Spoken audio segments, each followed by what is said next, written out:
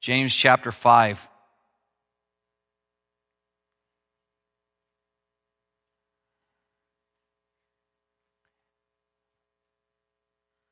Jesus said, if the salt loses its savor, it's not good for anything. What do you use salt for if it doesn't have flavor? Use it for gravel. If we as believers lose our holiness, then we have no purpose on this earth. We're good for nothing but to be cast underfoot and trodden under the foot of man. Now, God in his omniscient plan is bringing things to a conclusion in our world.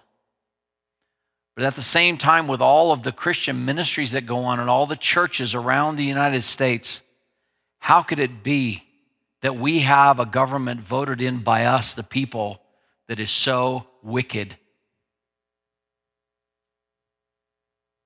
Except for we as a people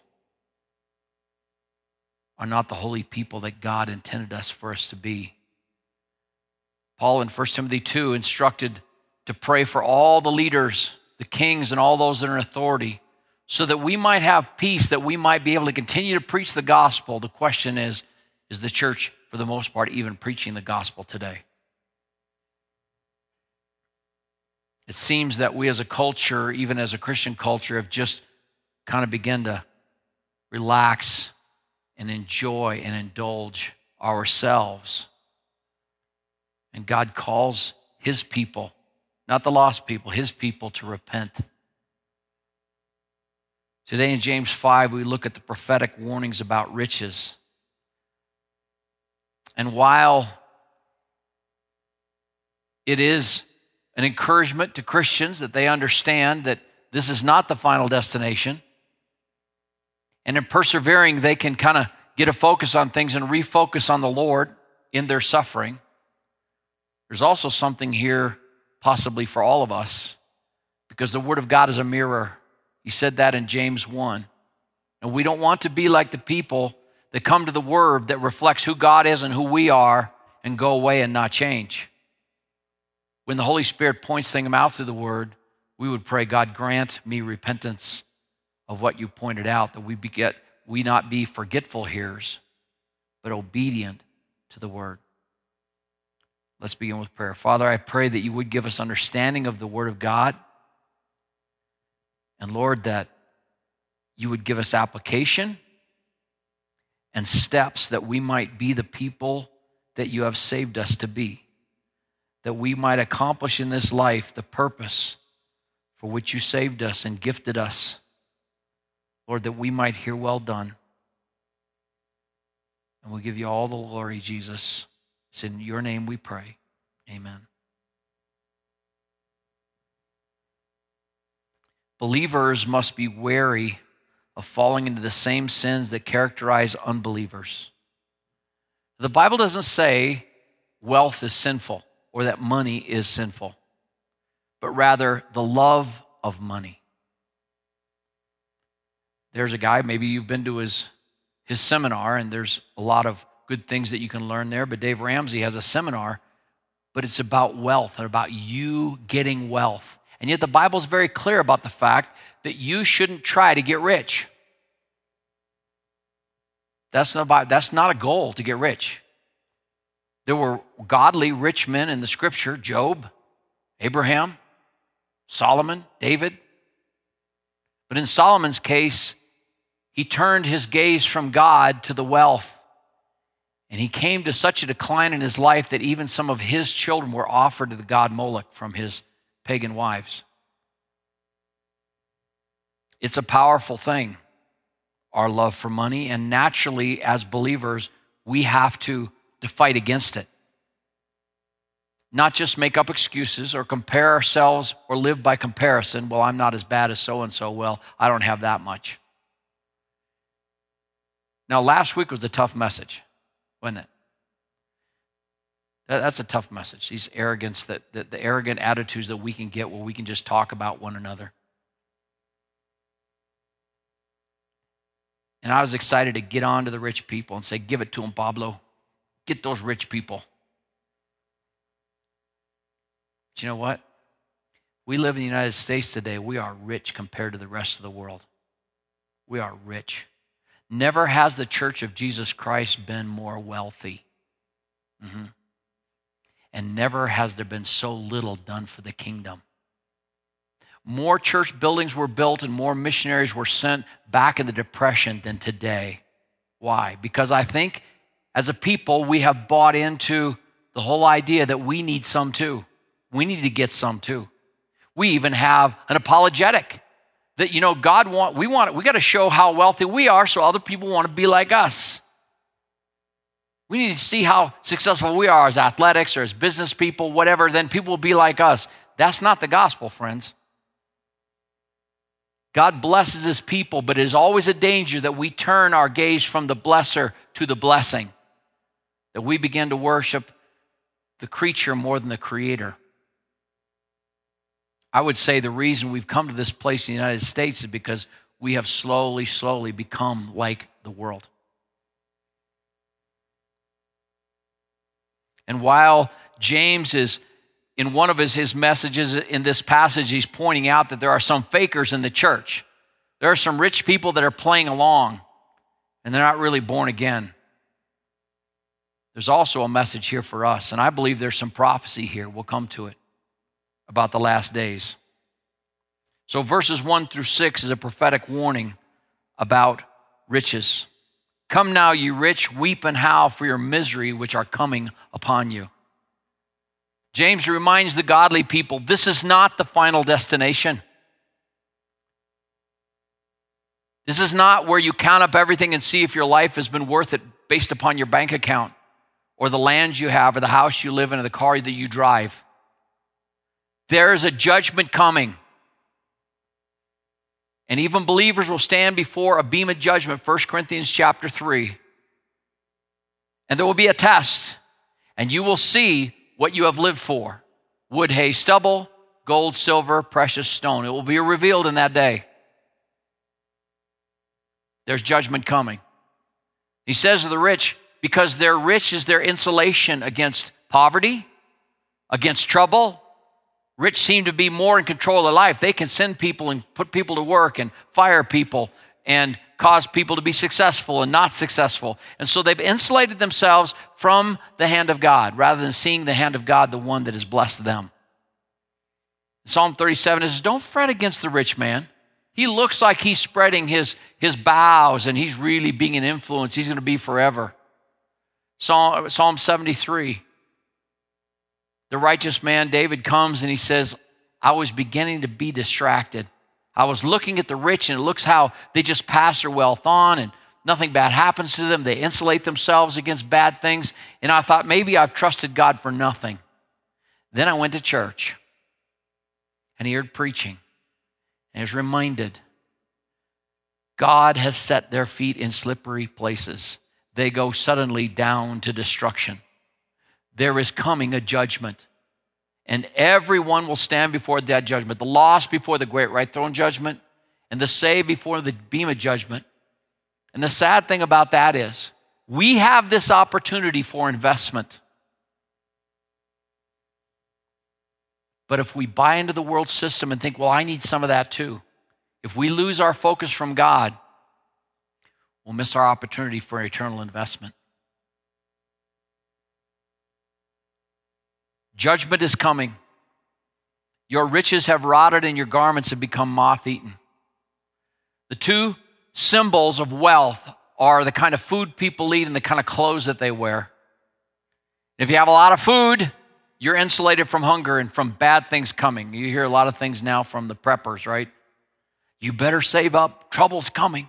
And if you don't get some, there'll be nothing. And don't be surprised, you better buy our product. Well, I'll tell you something. You pray about it. If God tells you to buy some prepper food, then buy some prepper food. But let me ask you a question. If you're the only one in your neighborhood that buys some extra food and you got food and your neighbors find out about it, are you going to kill them if they try to take it from you? So you bet I am. I got my gun rights. I wonder what the Lord thinks about that. What if we had a lot of food at church? Would we share it or would we say, oh no, members only, and protect it with our guns? Or do we say, no, God has promised to take care of his people. He's the one leading us in the paths of righteousness. He's the one that makes us to lie down in green pastures. He's the one that leads us beside still waters. He's the one that protects us from death. When we lose focus of that, we begin to think we've got to take care of ourselves. We become self-sufficient. I don't know what's called now, but Amway used to sell their system as you can be financially independent. You can be financially secure. God's not interested in us being financially secure by ourselves or unto ourselves. He wants us dependent on Him and on one another.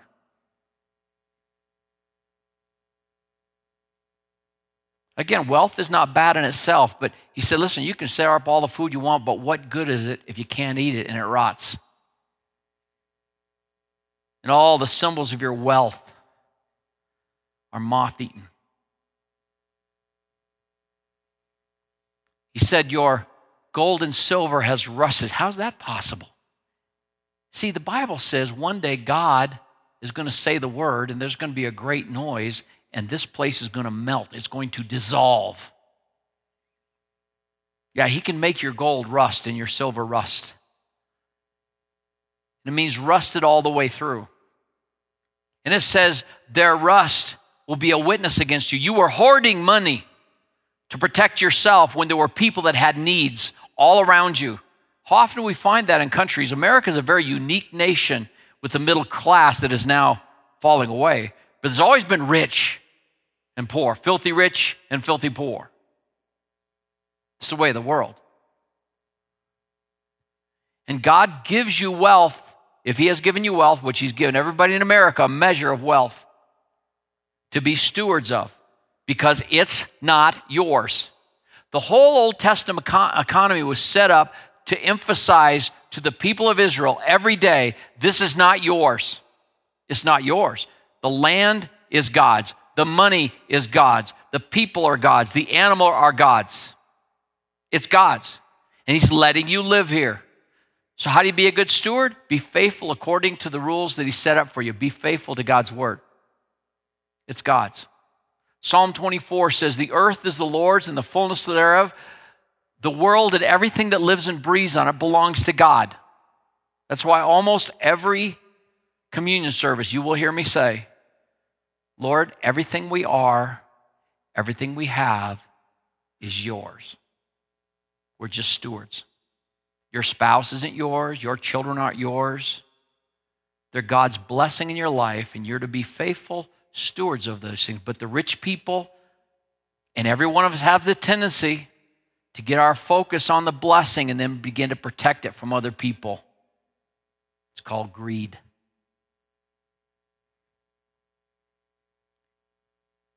He said it's going to be a witness against you and it will burn your flesh like fire. Listen to the prophecy. It is in the last days that you have stored up your treasure. Whew. Now, I know the return of the Lord is imminent, and it was imminent in James' day, but how much more? In the last days, we have even Christian seminars talk about you need a bunch of wealth because how much is it going to take for you to retire the way you deserve to retire? I don't know. The Bible says don't set your affection, don't put your security in money because like a bird, it'll take wings and it'll be gone. How many millionaires in the Depression lost everything and committed suicide because that was their life?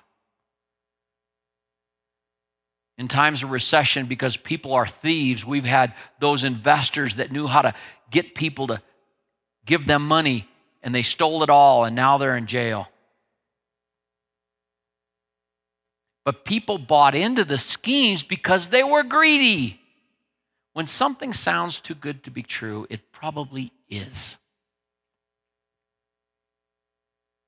But our focus is not to be on money or the possibility of money. And that's where we get all our attention. Ooh, if I don't get this job, if I don't get this deal, and everybody has to be tense around us because, oh, he's under pressure. We understand it because, well, after all, this is a big deal.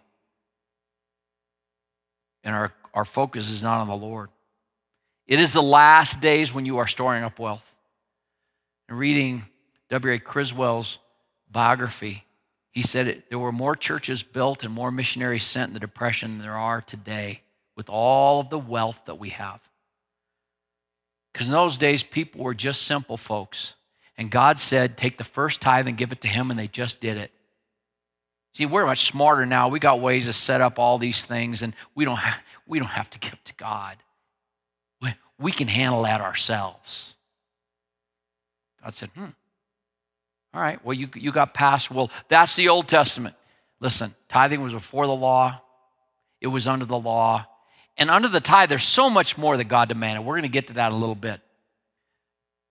But this idea of hoarding, that in the last days when there's destruction around the world and believers are suffering more than ever before,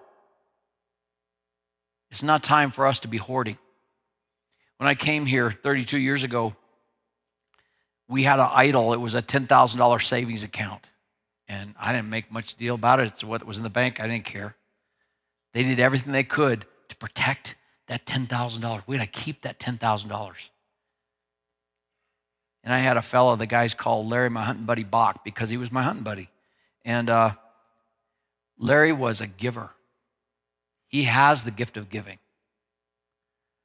He was always looking for opportunities, and people didn't know, but they'd find cash in their mailbox or someplace, and where their car was broke down or they needed money, he would find out about it, and he would give. He just loved to give. He told me one day, Paul, I hate that $10,000 in there. I'll be glad when that thing's gone. But see, in those days, we had a lot of idolaters, good people that believed in stewardship. Really, they're just stingy because they had the idea that God only gives you so much chance and that's it. So you better guard all you can, right? Well, God pruned them off the vine. And then the guys, and Larry was still here, and he said, I think we need a new church van. That thing's a piece of junk we're driving. So we found this total. Wade put it together, and we spent the $10,000, and Larry was so happy. I'm so glad that's gone. The next month, it was back in there. You know why? Because you cannot give the Lord. You cannot give the Lord. I am so thankful for our leadership here. I want you to know this. I'm going to tell you to pray for our elders all the time. But our elders do not say, can we afford it? That is not their question. Their question is this God's assignment? Is this where God is working? Is this what God has told us to do? That's the first question for all of us. Because God is not poor and he's not cheap. And he wants us to focus on him. He has given us this great adventure called the Christian life. And if you begin as a believer to insulate yourself from his hand and trouble that might be coming, you're going to miss the excitement of seeing God work in your life in particular. These people hoarded. When everything else is going on and they could reach out and help, they said, no, we need to save this. This is for me. This is mine. They even thought of a new way of being stingy. In Jesus' day, the Pharisees called it Corban. They would just take and dedicate all their things to God. So if there was a need that, sorry, I can't give you because it's God's. They used it. They lived in their houses. They used it. I can't.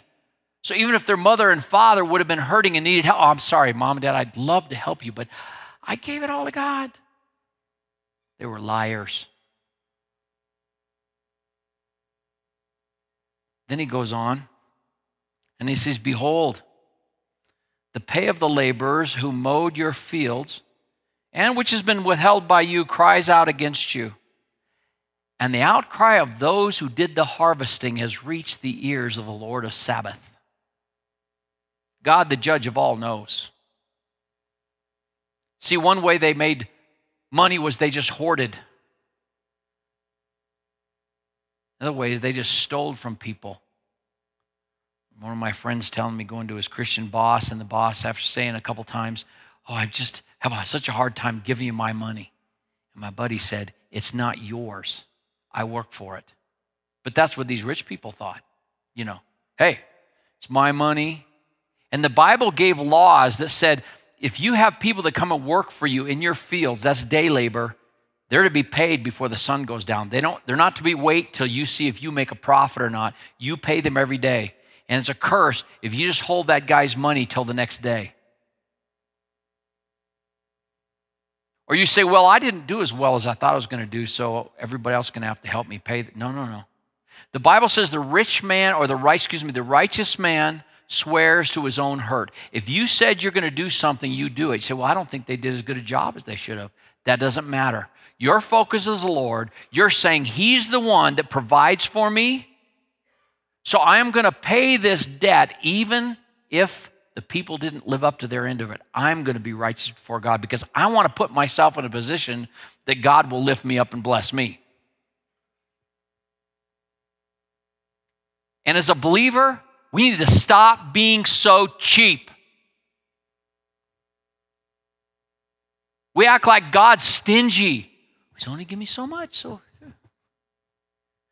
and what does our boast become? Like the fellow in Proverbs, the fool that when he buys something, he plays the product down. Oh, it is not. It is not. But when he goes his way, oh, do you see the deal I got? I stole it from that guy. God sees that. The goal is not how cheap you can get it, but what does God want you to have, whether it's a car, house, clothes, whatever. What is God? The Bible says be anxious for nothing. So many of you get anxious because you think you're spending too much. Your Father is rich. The old song says, my Father is rich in houses and land. He holds the wealth of the world in his hand. Money is not a problem for God, but it becomes for us because we get to be independent. We just want to run things ourselves. I want to tell you something. If you know there's a believer that has a business, you just start with them in making your decision. Well, I can get a better deal, so-and-so. That's not the bottom line, is it? Buying the cheapest product. We built this building. We didn't find the cheapest supplies we could get. We did what God told us to do, and we trusted him. And when we started, we were not a church that could afford this. We were just following the Lord. And about the time, what happens to churches, they'll start there, and then all of a sudden, they can afford it, and then what do? They start protecting it. Oh no, we're safe here. We don't need to support any more people in ministry. We don't need to build any more buildings. We're good. We're good. Here's all we can handle. And it becomes a rut, and a rut is just a grave with the ends kicked out. We don't want to trust God anymore. That's too scary. We can't handle the excitement. God's not cheap. But he does want our attention. He wants to be the one that provides. He wants to be the one that leads us. He wants to be the one that causes us to lay down in green pastures. He wants to lead us in his paths of righteousness. He's the one that's there, even though we walk through the valley of the shadow of death. He's our provider. We should never forget that. We're going to sing the song, one of our favorites here, the Lord will provide. So all of a sudden it looks like you're going to lose the whole show. You say, Lord, what are you doing? It's yours. You can take it if you want. It's yours. I just want to be close to you.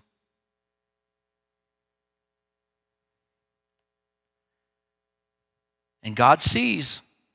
I know Christian employers have said, we're never going to pay more than minimum wage. That's what we're going to pay. Law requires it. That's all we're going to do. Really?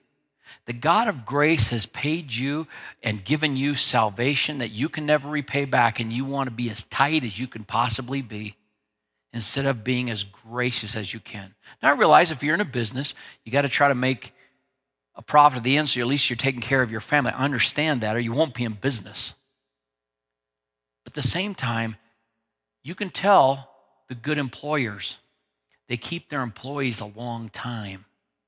People want to work for them. Are you one of those kind? If you're an employer, we have a lot of entrepreneurs, and I love that in our church because I know that you have to stay on your face before God, say, oh Lord, give us today our daily bread. Give us some work today. James Osborne was such a blessing to me when he was just starting his business. It wasn't even the first work, and James, it wasn't the first week. He said, Paul, I got to talk to you. I said, okay. We just met on the road because he was busy like he always is. He said, Paul, I've made a decision. What is that, James? Well, I've decided I need to trust the Lord next month for next month's work. I'm like, that's amazing. Here's this young believer, this young man starting his business saying, I'm going to put God first, and I'm going to trust him next month. Because what do normal contractors do? They take all they can, And then they go into anger management.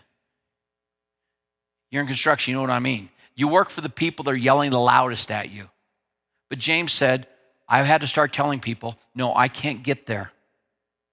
I can't get there until then. So you should probably find somebody else, but I can get here by next month about this time. And I might be early, but I'm not, I'm just telling you now. Well, then I'll find somebody else. Because they're not the provider, God is. What a joy that was to my heart. To see this young man saying, hey, I'm going to put God first. I'm just going to trust him and see what happens. That's the adventure. That is the adventure. God, my eyes are on you. I'm fixing my eyes on you.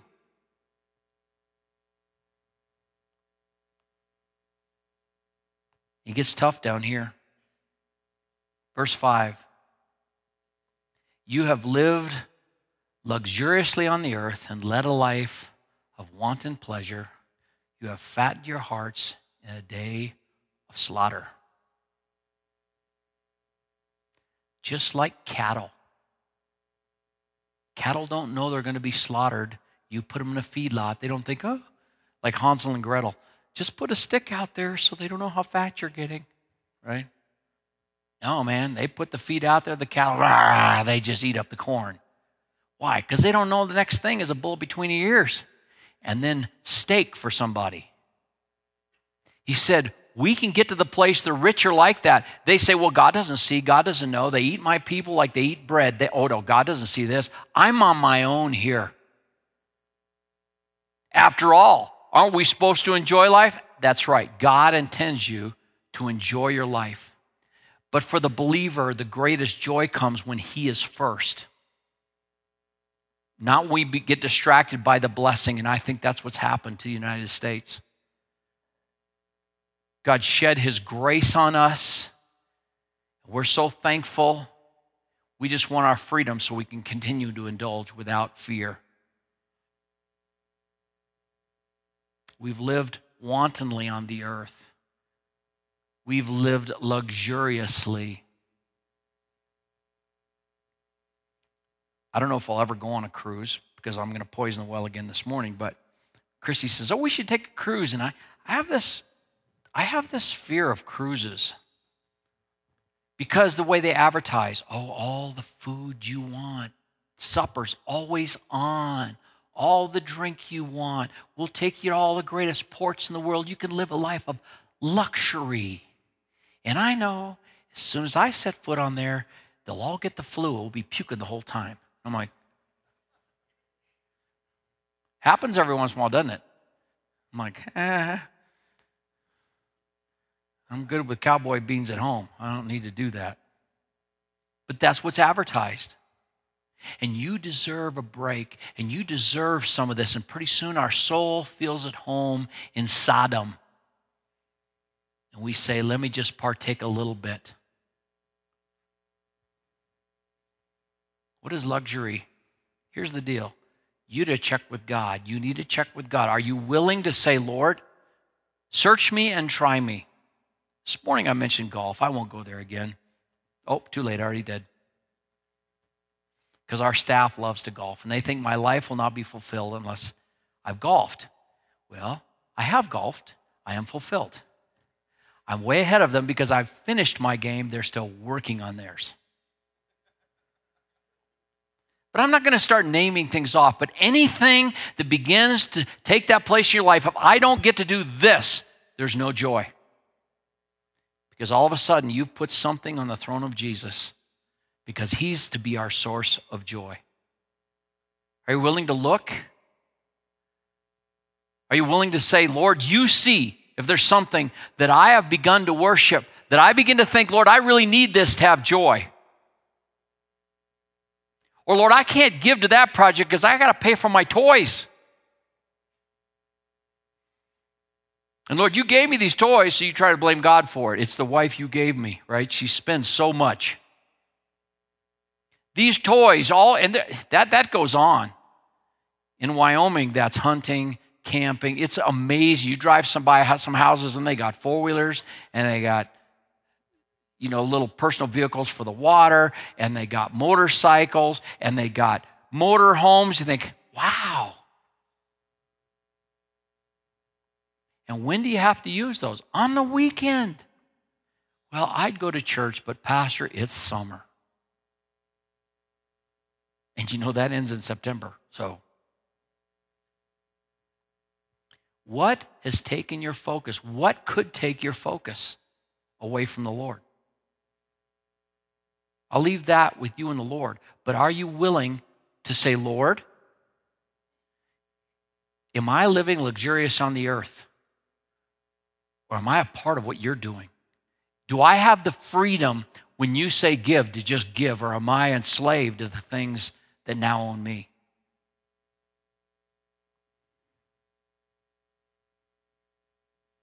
Last, he said, you have condemned and put to death the righteous man, and he does not resist you.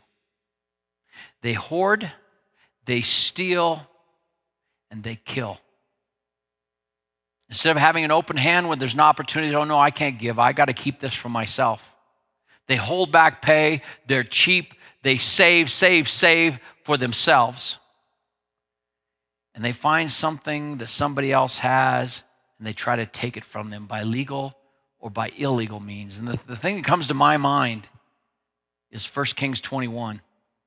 King Ahab was there in Jezreel. And if you've been there, I keep putting it out there so you would be jealous and want to go. Nazareth sits here. So say we're in Nazareth. This is where Jesus grew up. He could look this way and see Mount Carmel, where Elijah stood for faith against all the prophets of Baal. And he could look this way and see Jezreel across the valley in a distance. And I don't know, next time I go, if the Lord grants me that, I'm going to look and see if I can see, because when you're at Jezreel, you just look down the bottom of the hill and you think, well, that's probably where Naboth's vineyards were, because there's a spring there. And he must have had a wonderful vineyard, because Ahab, the king who can have whatever he wants, looked down there and said, I want that. So first he did the right thing, which he should have known better as a king of Israel. He went down and he said,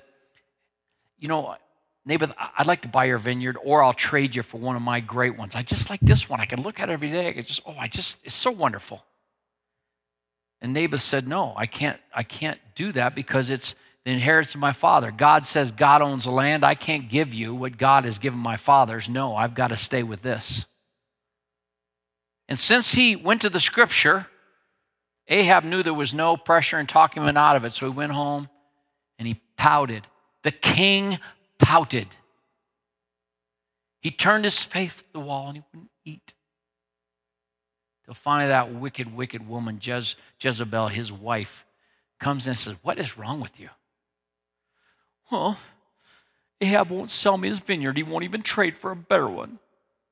She said, well, let me show you the way business is done. You're the king. Wipe your nose. Act like a king. Let me show you how it's done. So she made some rebellious letters out and signed Naboth's name to him, like he did this, causing insurrection. And he said, now we're going to call for a banquet. And we're going to act like we're going to honor him. And then just happened to happen. Somebody says, why are we honoring this guy? And these false witnesses stand up and accuse him of this rebellion. And so they do. They invite him to a banquet. And Naboth probably thinks, the king's just trying to, butter me up and get my vineyard. Oh no, she wasn't interested in that. They got him there and somebody jumps up and says, hey, and he accuses Naboth. And she says, well, take him out and stone him. And they did. And I wonder, as James, growing up with Jesus, remembered that story about what they could look at right across the valley. And we say, well, why does God allow wicked people just take things like that? Here's the reason. He's not done yet. He's not done yet. You say, well, I think OJ got away with it. Oh, no. If OJ did it, which I don't know, there's no witnesses came forward, say, well, it's proof. Doesn't matter. God says you don't put somebody in jail unless for a capital crime, unless there's eyewitnesses. But he said he's eyewitness to all of it. And one day there's going to be a payday. He will see, he who sees all But we have to back up, understanding this is not the final destination. And remember that Naboth is not sorry, he's in heaven. When Stephen was stoned for standing for the Lord Jesus and for the gospel, just before he died, God gives him a glimpse of glory and he says, behold, I see Jesus standing at the Father's right hand. What was Jesus doing? He was getting ready to say, come on, Stephen, come on home. Come on home. And you know what that caused those rebellious Pharisees and Sadducees to do? They gritted their teeth and they rushed him and they threw him on the ground and they stoned him to death. And he died and he said, Lord Jesus, don't put this to their cause. Forgive them. They don't know what they're doing, just like Jesus said. You think Stephen's in heaven saying, if just I would have played it a little cooler, maybe not been so radical by just, in their face gospel, I could have lived a little longer. No. He's one of the heroes of the faith. Naboth is not sorry he stood for God's word, because this is not the final destination for any of God's children. And that's what James is trying to lay out here. Listen, they might take advantage of you. They might kill you. It's not over because you're dead. There's reward coming. Their reward is coming. And Peter wrote and he said, the Lord knows how to preserve the godly ones and how to preserve the ungodly ones to the day of judgment. There's a payday coming. God knows hearts. He sees it. But in light of that, because God is a just judge, and death is not the worst thing that can happen to a believer, we just go to be with the Lord. He says, therefore, my brethren, be patient unto the coming of the Lord. What is patience? It's the mark of believer. It's the perseverance of the saint. It's focusing on Jesus and just staying right where God has placed you. It's not moving. You just say, no, here I stand like Martin Luther. I can do nothing else. My eyes are on the Lord. Do what you want. I'm not going to compromise what God has called me to do. He said, but remember, you're going to have patience. You have to be strong in the Lord. Be patient, brethren, until the coming of the Lord. The farmer waits for the precious produce of the soil, being patient about it until it gets the early and the latter rain. You too be patient, for the coming of the Lord is near. Now, if it was near in that day, he's imminent today too. When you see the signs all around that Jesus laid out for us, wars and rumors of war, it's not about the preservation of this nation. We would pray as part of this, Lord, preserve it that we might be able to continue the gospel, but we're not going to be singing the Star-Spangled Banner in heaven. We sing a song about this favorite nation, and people say, ooh, that's kind of prejudice, isn't it? Us and nobody else? No, it's talking about God's people, the nation of God's people, not the nation of the United States. The important thing, whatever God does in his timing, is that we have the opportunity to be found faithful for what he's put in our hands. Now, when times get tough and we run out of patience and we run out of preservation, that's when we have to lean on the Lord, because there's a tendency to begin to complain against the people that are closest to us. And so he says, no, be patient. Do not complain, my brethren, against one another, lest you be judged. You can get the evil eye even about another believer that has more than you or less than you. You think he's trying to, and you can complain about them. He said, no, don't do that. And then he gives this. This is the motivation for believers. The judge is standing. He is right at the door. He's standing.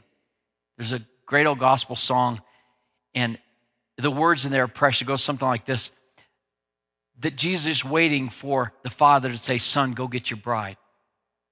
He's waiting. Jesus said, no man knows the day or the hour, not even the Son of Man, only the Father knows. Jesus anticipates coming back to earth to finish, to call his bride, to call his church out, that he can finish. And he's watching, not just the wicked, he's watching us. The judge is standing, he's there, he can hear, he can see, he's right at the door. His return is imminent. Is your desire to be found faithful? We've seen the wrong use of money just briefly. What's the right use of money? Number one, to take care of your family. And not in order, but just practically, God gives you jobs, he gives you money to take care of your family. That's a good thing. That's a holy thing that you take care of your family. Maybe you're in a rotten job. I've been in some jobs that are really kind of hard, and the one thought that I had while doing those jobs, I was looking for some light. Lord, I just got to get through this summer. I just got to finish this summer. But one taste of light that God would give me was, hey, you're taking care of your family. And I'd go, oh, that's a good thought. I'm feeding my babies. God has given me a job. That's a good thing, to take care of your family. In Proverbs 31:27, it says about the godly, the virtuous woman, she looks well to the ways of her household. She does not eat the bread of idleness. Talking about widows in 1 Timothy chapter 5, Paul says if there's a widow indeed, now a widow indeed was somebody that had been faithful in the church. She doesn't have any godly children to take care of her because they've passed away or she didn't have any. She's faithful, then you can take her on the roll and you can take care of her financially. But it says, if anyone does not provide for his own, if she has sons and they claim to be Christians and they're not taking care of her, it says, if anyone does not provide for his own, especially those of his household, he has denied the faith and is worse than an unbeliever. We have responsibility. And so God gives us money and work so we can take care of our family. Secondly, the righteous purpose of money is to keep our focus on the Lord. Psalm 23, the Lord is my shepherd. He's the provider, the protector. He's the one that leads. Matthew chapter 6:9, Jesus said, pray in this way, our Father who is in heaven, holy is your name. Your kingdom come, your will be done on earth as it is in heaven. Give us this day our daily bread. Even though you've got a financially successful business or you've got a great job, it ought to be a matter of prayer. Every time you sit down to eat, say, God, this is from you. I thank you for it. 1 Timothy 6:17, instruct those who are rich in this present world not to be conceited or fix their hope on the uncertainty of riches, but on God, who richly supplies us with all things to enjoy. Instruct them to do good, to be rich in good works, to be generous and ready to share, storing up for themselves a treasure of a good foundation for the future, so they may take hold of that which is life indeed. Focus on the Lord. And about the time it looks like things are going south, you're reminded, hold it, I got to get my eyes on Jesus again. I'm not going to get afraid about that because he promised he'll never leave us nor forsake us. Thirdly, righteous purpose of money is that we maintain eternal values.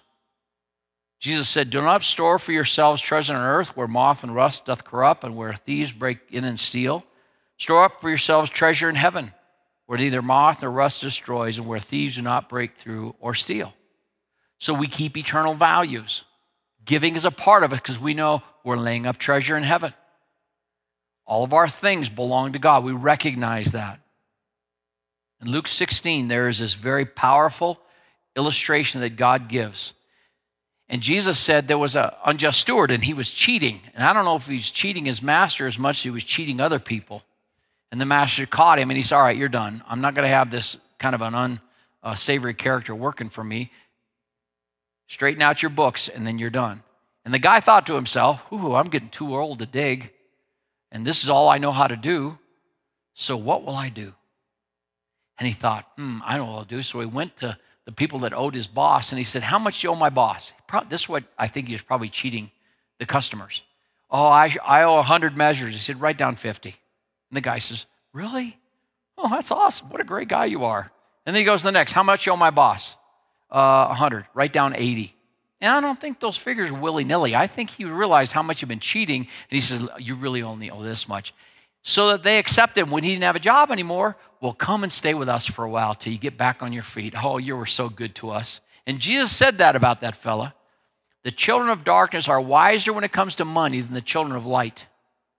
Then he says this, I say to you, make friends for yourself by means of the wealth of unrighteousness, so that when it fails, they will receive you into the eternal dwellings. What's he saying? Use your money to make sure people get to heaven. There's somebody there because you lived. That's the primary focus of our money is kingdom. Eternity, that there'll be people there that will say, I'm so thankful you gave. I'm so thankful you're faithful. I have the gospel. People that you never met come to the Lord in Germany because you sent David and Kristen there. People in Mongolia know the Lord because you sent David in Georgia, different David. David in Georgia there. People in Indonesia that know the Lord because David in Georgia went there. People in Jackson Hole because you sent Jeff and Sheila there. So, well, I never knew those people. That's right, but you were a part of what God was doing and you gave. Then he says, he who was faithful in very little is faithful also in much. He who is unrighteous in a very little thing is unrighteous also in much. So don't say, well, when God blesses me more, then I'll be faithful. Be faithful where you're at. Be faithful where you're at today. Then listen to this. This is really something. Jesus said, if you have not been faithful in the use of unrighteous wealth, who will entrust the true riches to you? If you have not been faithful in the use of that which is another's, who will give you that which is your own? What is he saying? Here on earth, everything belongs to God. Psalm 24 again. The earth is the Lord's, and everything that lives and breathes belongs to God. You're just stewards. In heaven, when you're made perfect, it'll be yours. Wow. So some are going to be saved so as by fire because they've sent nothing ahead. They've invested nothing for heaven. And that lasts for eternity. Do you see what an opportunity we have for investment? Where should I start? Well, you better ask God. But I think the good place to start is where God starts. It's the tithe. You see, the children of Israel had gotten to the place, they thought they knew better than God. They could handle it better than, just giving it to the place, the storehouse, the temple, the tabernacle. And so by Malachi, they were robbing God. And Malachi 3, God calls them on it. Will a man rob God? Yet you're robbing me. Well, how have we robbed you? In tithes and offerings. You are cursed with a curse, for you are robbing me, the whole nation of you. Bring the whole tithe into the storehouse. We're the storehouse, the local church that you belong to. What is that? The first tenth you make, so that was before. Abraham gave tithes before there was a law. When God blessed him, he said, Lord, I'm going to give you the glory. What tithe is just demonstrate ownership. That's all it is, saying, Lord, I belong to you. Everything. He's interested not just in your tithe, but how you spend all the 100% that he gives you. But it starts with the tithe saying, Lord, this is yours. I belong to you. See, in the Old Testament, God owned the land. He owned the first male of every cow and horse and sheep that was born. So every male that was firstborn, they had to go sacrifice it to the Lord. And if they didn't want to sacrifice it, they had to add a fifth to the worth, 20% to the worth, and they could buy it back. So, wow. If somebody was faithful in the Israel economy, they were always giving. That's what God wanted them to get. He wanted to have a people that reflected his gracious, amazing, giving heart. So, well, I don't know what those elders are going to do with it. It doesn't matter. You gave it to God. He sees it. What if God tells you to give to a bum on the street? You don't know how he's going to invest it. But God says, hey, there's a guy. I want you to give to that guy. He's hurting. Well, Lord, I don't know how he's wasted his living. It doesn't matter. God tells you to give. You just walk over and give to him. But how's he going to use that? It doesn't matter. The Bible says you give to the poor, you lend to the Lord. And he knows how to repay. You can't outgive the Lord. But these people thought they could do better. He said, now, I want you to do something. He said, bring the whole tithe into the storehouse, that there may be food in my house, and test me in this. If I will not open for you the windows of heaven, pour out you a blessing until it overflows. And then I'll rebuke the devourer for you, so it will not destroy the fruits of the ground, nor will your vine in the field cast his grapes to the Lord of the hosts, and all the nations will call you blessed. God wants to make a spectacle of his people. A spectacle of what? Faithfulness. Faithfulness. And lastly, God desires that we be gracious givers like him. 2 Corinthians 9:6, they were taking a special offering for the children of Israel that were hurting, the Christians that were hurting in Jerusalem because of persecution. And so Paul gives them some instruction. He said, if you sow sparingly, you're going to reap sparingly, but if you sow bountifully, you're going to reap bountifully. That's just laws. You don't sow many seeds, you're not going to get as much of a harvest. That makes sense, right? Well, it's true with God even more. But he said, I don't want you giving because the Apostle Paul's coming around and oh, hey, Paul, look what I'm giving. Ooh. He said, no. As each one purposes his heart, and that's why it's a biblical principle. That's why we do it here. If there is a special project, whether it's a missions project or a building project, we say, all right, this is what the Lord has laid on our heart as elders. We want you to pray and see what God tells you your part in is it. That's it. No pressure, no threats. No, if you don't, I won't eat. That's not God's program. Here's the challenge God's laid on our hearts. You pray about it. That's what Paul said. This is the challenge God's laid on the church's heart to meet the needs in Jerusalem. So you pray and then you give as God tells you to. Not grudgingly or under compulsion, for God loves a cheerful giver. That means hilarious. That's people that are just looking for the opportunity to give. God wants us to be like him.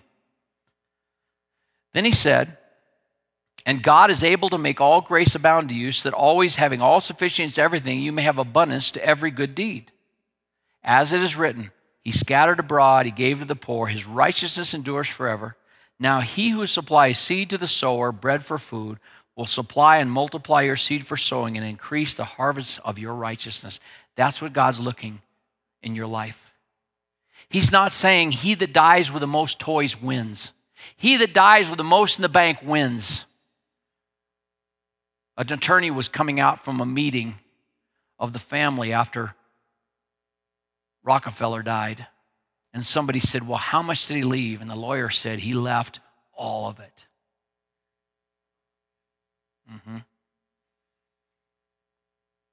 He said, but if I give, what's going to happen to me? You think because you did what God told you, you gave too much, God, oh, see, my child gave too much. I'm going to have to teach him not to be gracious like that. No. God is able to supply all your needs so that you might be able to continue to do righteous things that reflect his grace and goodness. And then the last verse of 2 Corinthians 9 says it all. But thanks be to God for his indescribable gift. How can we ever think if we had nothing but Jesus, how could we ever think that he hasn't given us anything? Father, we thank you for your love for us. As your children, help us to be losing our love for the world. And help us to be growing in our desire just to be a reflection of your love and your grace.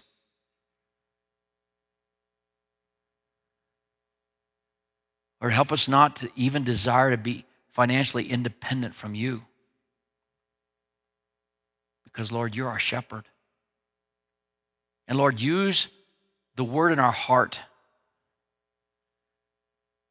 that if you point something out, we just deal with it.